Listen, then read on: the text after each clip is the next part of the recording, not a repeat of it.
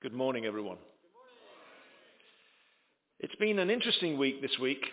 There are some cultures who describe things that are very difficult as interesting. And I think I'm using interesting in that sense.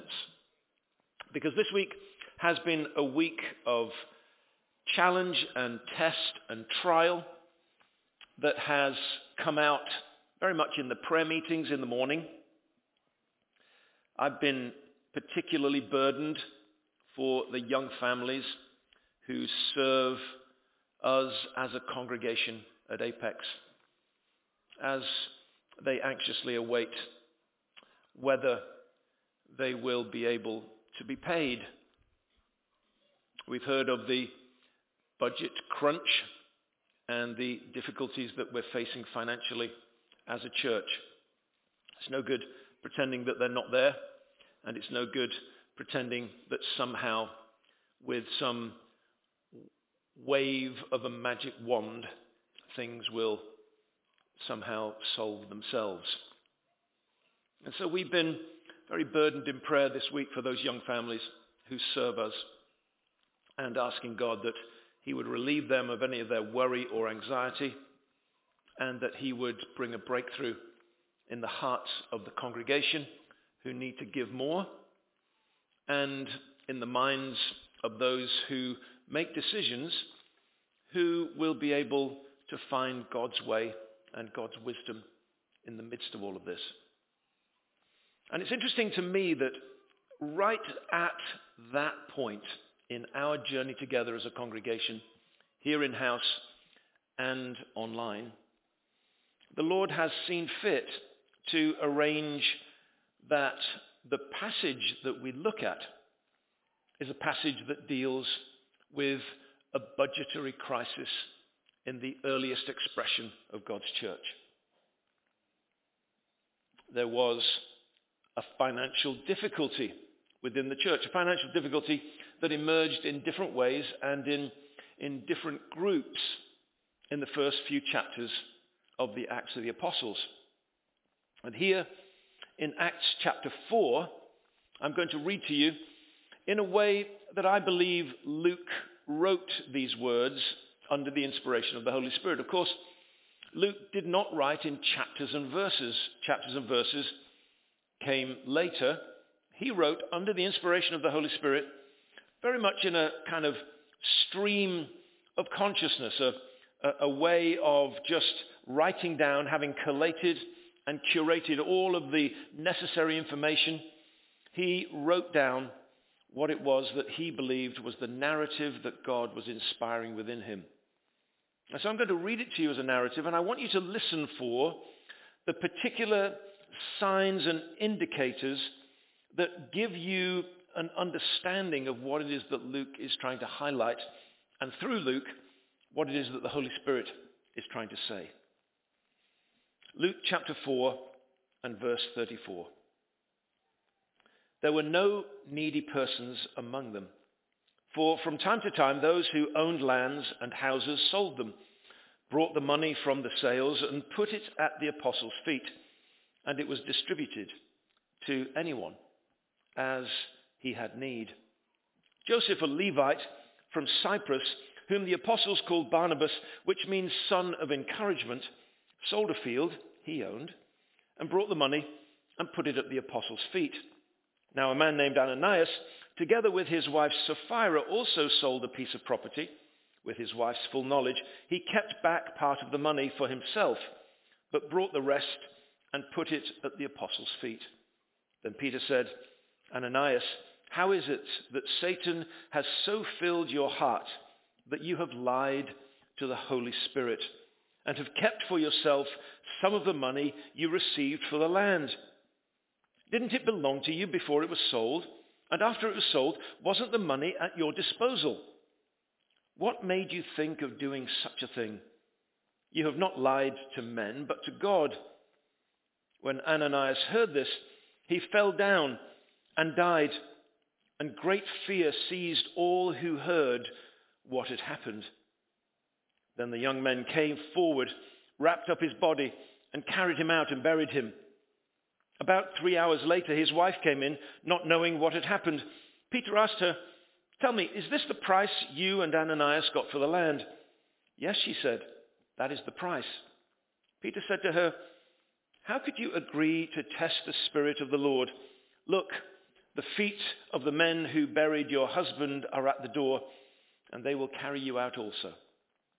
At that moment, she fell down at his feet and died. Then the young men came in, and finding her dead, carried her out and buried her beside her husband. Great fear seized the whole church and all who heard about these events. So what we have here is an extraordinary portion of the New Testament. There is no other portion of the New Testament like it.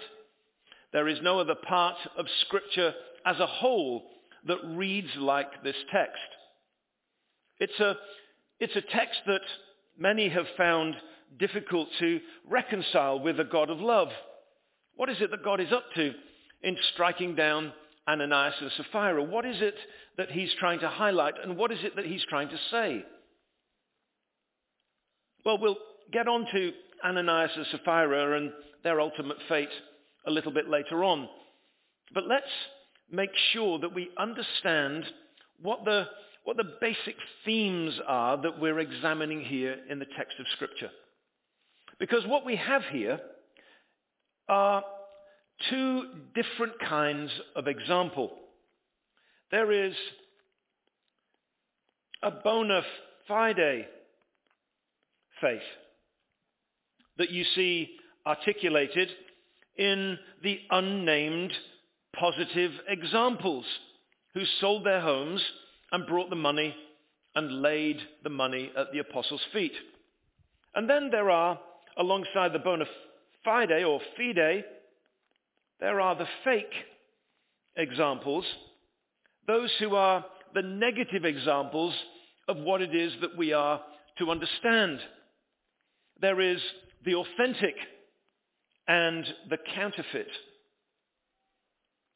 So what is it then that God is wanting to do through the writing of Luke for us today? There are these two clear examples, the positive and the negative. What is it that we're to hear from the Lord, and how should we apply these words, difficult as they are, to our lives? The difference between a Bible-believing Christian and a Christian who simply selects the truths that he or she want to adhere to is that Bible-believing Christians look at the whole of Scripture and wrestle with it until they hear what it is that the Lord has to say. Now, if we place what it is that Luke has written here within the broader narrative of his gospel and the whole of the Acts of the Apostles, we can see two very important things. The first is that imitation is enormously important, both to Jesus and to Luke, his disciple. Imitation. Now, in other places in Scripture, not least the Sermon on the Mount, Jesus makes it clear that giving is a private concern. Giving is a hidden reality. Jesus says he doesn't want our left hand to know what our right hand is doing when we're giving to the needy. He doesn't want us to go before the congregations of the religious with trumpets sounding, revealing what it is that we're doing for those who are in need. Jesus makes it absolutely clear that that kind of behavior is not the kind of behavior that he wants to support or encourage. So what's going on in chapter 4? There are unnamed positive examples of people who sold property, brought the money and laid it at the apostles' feet. And then there's a named individual who becomes one of the heroes of the text. Joseph, a Levite, a religious leader from the island of Cyprus, does exactly the same as the others, and it's exactly the same formula. He has a field, some property, he sells it, he gathers up the money from the sale, and he brings it and lays it at the feet of the apostles. Exactly the same equation.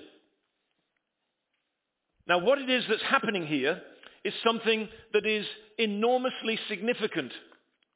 Because if the Bible, that so often makes this important, insightful way of understanding our giving, if it says it over and over again that we're not to put it on display, and then in one passage puts it on display, it's for a reason. And the reason is this: we're supposed to imitate the people who are there in this passage. This is what we're supposed to do. You can only imitate that you see.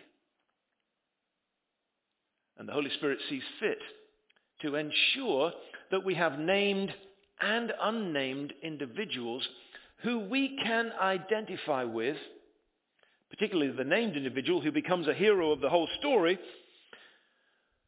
that we can identify with so that we can imitate them. Because imitation is part of the foundation of discipleship. You can't be a disciple without imitation.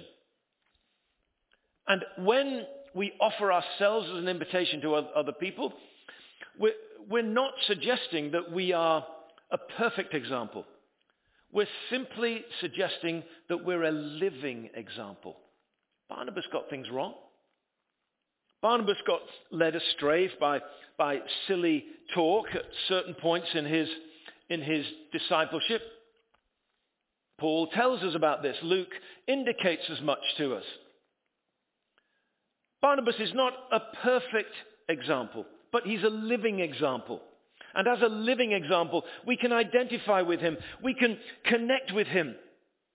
And we can say, I think I know what's going on in the heart of that man, because the heart of human beings have not changed in 2,000 years. And so here he is as an example for us to imitate. Some people who thought that they would do what Barnabas did were not doing imitation, they were doing simulation. Now, what's the difference? Well, last weekend I was skiing in Colorado, and I was up on the slopes with one of my friends, and this particular friend didn't feel confident that day. Skiing's a bit like that. Sometimes you feel confident, sometimes you don't. And as they were skiing, they forgot some of the basic techniques that you need to stay alive. They were starting to lean back a little bit, which means that you just go faster and faster, and the trees come quicker and quicker.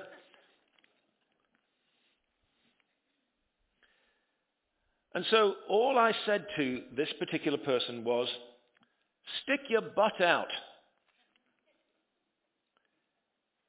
And they said, I am. I said, no, you're not. Stick your butt out further. I am. No, you're not. Do it like this.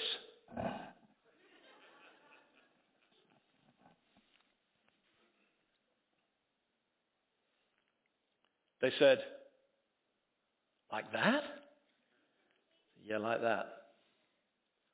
If you'll do it like that, you'll stay up and you won't hurt yourself.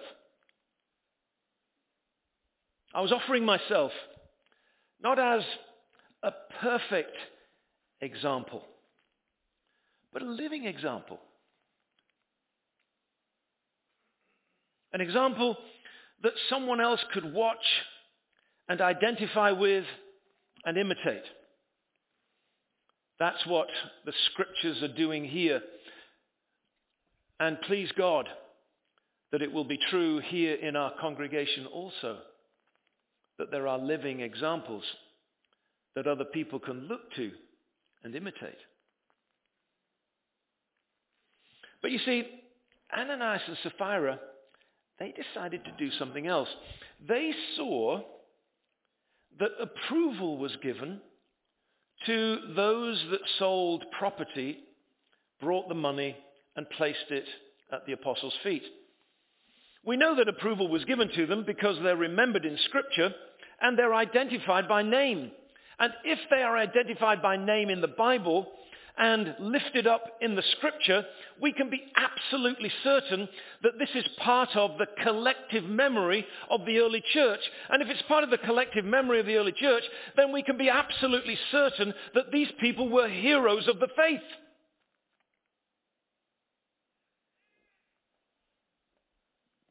Now, if you want to be a hero of the faith without having to go through the challenges that make you a hero, then you seek the approval of the positive example without walking the journey that positive example has walked. You see, Barnabas and the others sacrificially gave all of the proceeds of their sale. They gave it all. And they got approval for it, rightly so. Ananias and Sapphira, they saw the approval that they received and thought, I like that. Maybe in their hearts they wanted to be promoted in the community. Maybe in their hearts they wanted to be identified as leaders. Maybe in their hearts they wanted to be given a new name by the apostles.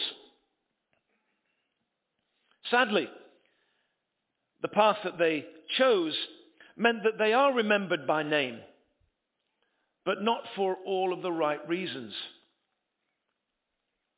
Because it was about simulation rather than genuine imitation. Simulation is fake. Simulation is counterfeit. Simulation is pretending that certain circumstances are true when they're not. Peter said to them, friends, this property was yours. And when you sold it, you could have done whatever you liked with the money. God has put these things at your disposal for your stewardship. It's up to you. But you chose to present something that was not true as if it were. Now, if you look at the way in which Jesus disposes himself to this kind of behavior, you see that it's the kind of behavior that he has the dimmest view of. It's the kind of behavior that he has the harshest criticism for. Woe to you Pharisees, you whitewashed sepulchres. You're full of dead men's bones. Woe to you, teachers of the law. Jesus was not in the business of offering judgments to people. I've not come to condemn, says Jesus, but to save. But for this kind of behavior, Jesus was so stirred up. For this kind of behavior, Jesus was so concerned that his normal way of communicating was set aside so that people could hear clearly, unequivocally, what it is that he thought. Pretending that something is true that isn't true is something that God will not countenance. Pretense in the faith is something that God will always negatively dispose himself towards. He will not embrace it. Does he embrace the individuals who are pretending? Of course. Does he love Ananias and Sapphira? Yes. Are they in heaven today? I think so. Now you might be surprised at me saying that, but just think about it for a moment. These are the earliest days of the Christian church, a time when the broader community of religious Judaism looked upon them as a sect that was kind of interesting, but certainly not compelling. But when they came close to it, they found themselves repelled by a sense of fear. Fear came on them all, not because of Ananias and Sapphira, but because of all of the things that God was doing. So if that's the circumstances in which Ananias and Sapphira are operating in the church, you don't get there because you think it's a good option in life. You get there because you're saved like everybody else.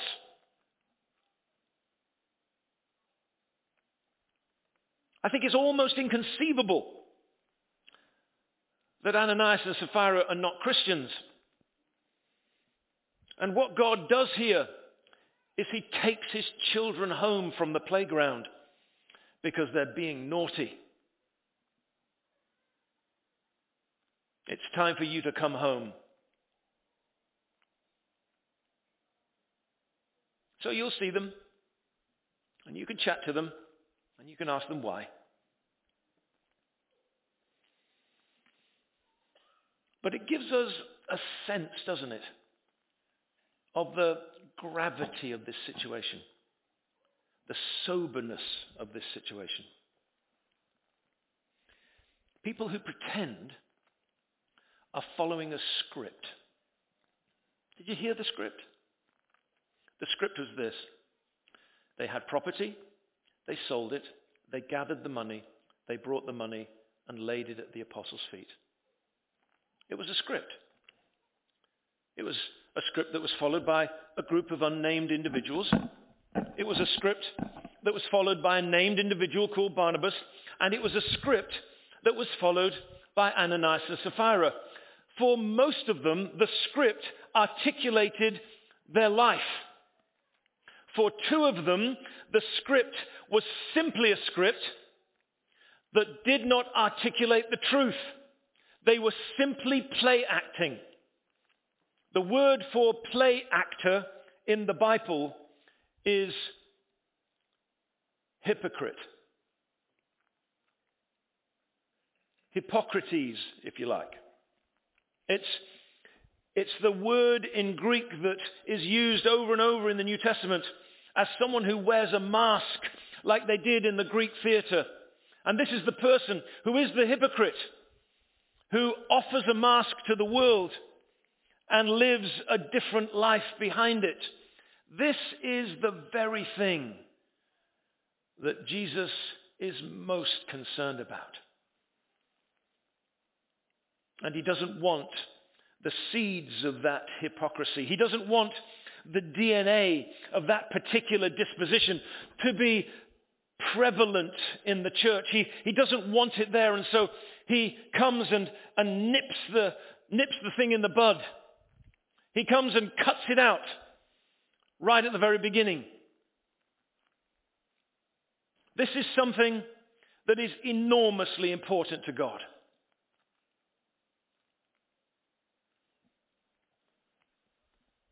You can have scripts that will hide the intention of your heart. What was the intention in the heart of Ananias and Sapphira? Approval, prominence, self-promotion. Those were the things that were hidden in their heart. If they'd have gone to the apostles and said,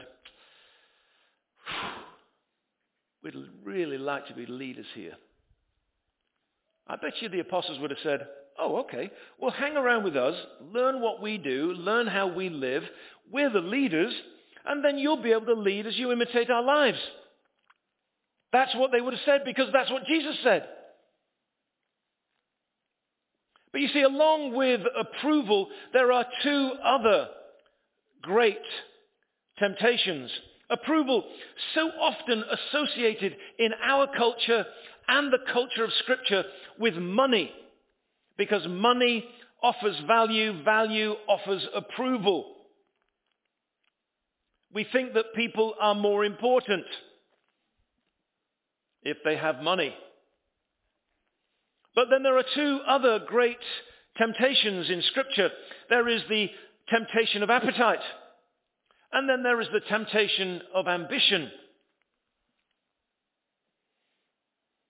Later on in the text of the Acts of the Apostles, we'll come across a man called Simon whose ambition was such that he wanted to pay for the anointing of the Holy Spirit. And Peter interacts with him in a very similar way to the way that he does with Ananias here. And all of these things are evident in the church. A script that I've encountered just in the last few years is a script that hides sexual abuse in the home. Sexual abuse by men of their wives. They're initially taught that somehow they are responsible for the purity of their husband struggling with some kind of addiction, usually of a sexual nature. And then little by little, as the script is followed within the home, the women find themselves dominated by the presence of an abusing partner. It's so common that we should identify it. It's so common that women are abused in the home in many different ways, psychologically, physically, sexually, that it's the kind of thing that we should talk about in church, because they are the poor for whom the good news is proclaimed.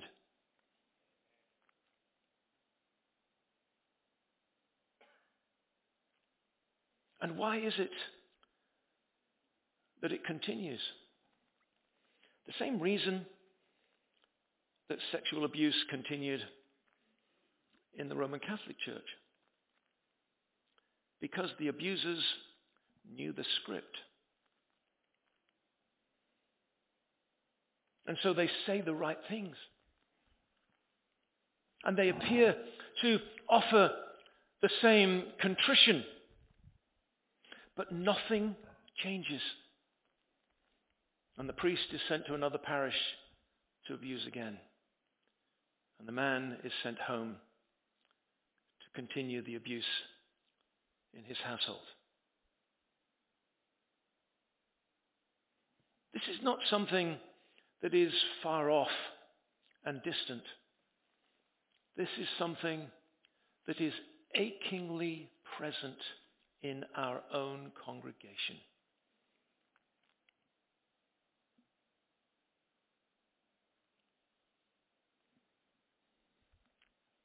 And what is it that God says?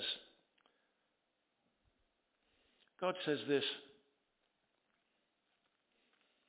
He's on the side of those who want to do right and live out what's in their heart so that other people can imitate. And God sets his face against the simulators, the counterfeit and the fake.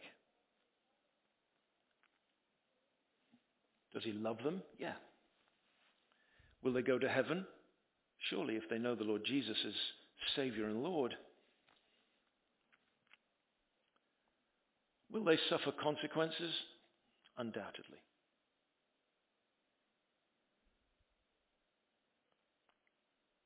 You and I live in a day when often what we want to hear are the comfortable things that make us feel good. But some days we have to face the hard things that make us feel uncomfortable. And so the two hard things that may make us feel uncomfortable today from this passage are very simple and direct. And I say this because I have absolute confidence that no one manipulated these texts and our circumstances so that they could synchronize perfectly. This is clearly the hand of God. This is what I think God is saying. You can weigh it, take it away to your house churches and households, and decide whether you think it's the word of the Lord. If you have the capacity financially to solve the budgetary difficulties in the church, you should do it. And you should do it immediately. Secondly, if you're living a life of simulation, you should repent today. Set aside the fake narrative of your life and stop pretending. And seek an authentic expression of your faith as you imitate the lives of the people around you who know that their words and their actions connect and make sense. And there it is. Now, we could draw out other things. We could say it was only the wealthy that were called upon to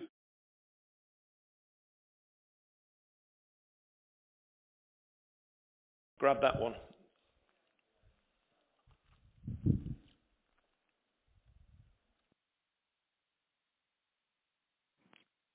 It was only the wealthy that were asked to step up in this way. And so maybe just a supplementary message that we can take away with us this week is this. Have we audited where we are wealthy?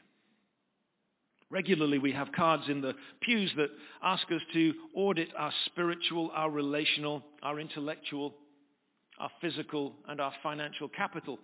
And if you've audited your capital effectively, you will know where you have an abundance. Maybe you have an abundance of intellectual capital. Maybe you have an abundance of physical capital. Maybe you have an abundance of relational capital. You've got lots of friends and family that you can draw on and draw other people into for support and help. Perhaps you are skilled in lots of different ways, and you can use those skills to help and support and bless other people. Perhaps you've got enormous capacity in your ability to understand information.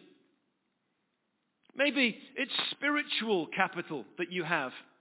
And you have real confidence when you pray for the sick.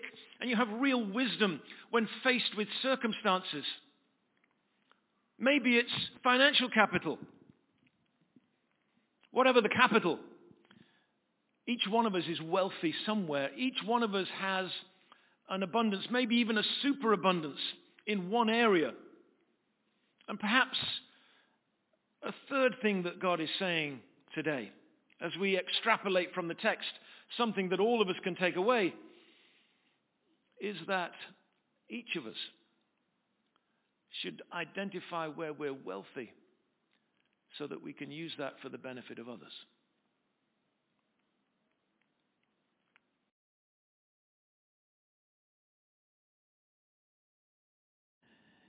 If you're able, you give. We transform the finances of the church.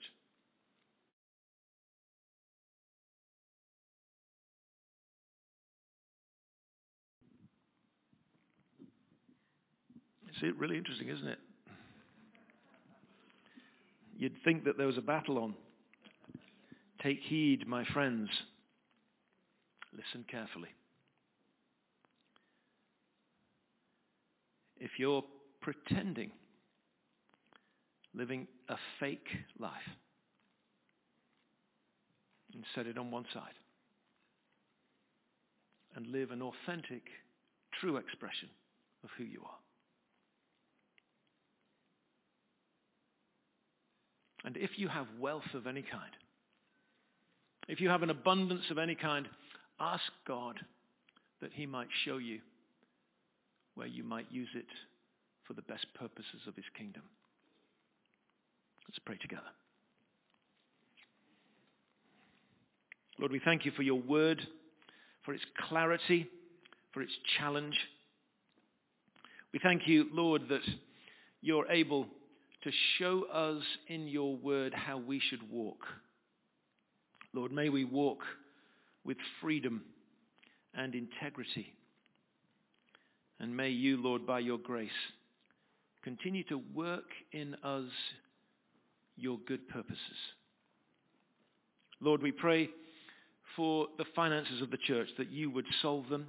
You say, seek first the kingdom and his righteousness, and all these things will be added to you. Lord, we trust you and believe in that. And we pray, Lord, that you would set aside the fears, that you would allay the anxiety of those whose callings and salaries depend on the finances of the church. And Lord, we pray that you would cause us to live lives of authenticity. Lives that speak of what it is that you've done within us. Lives that you can use for others to imitate and become like you. And we pray this, Jesus, in your good and your strong name. And God's people say,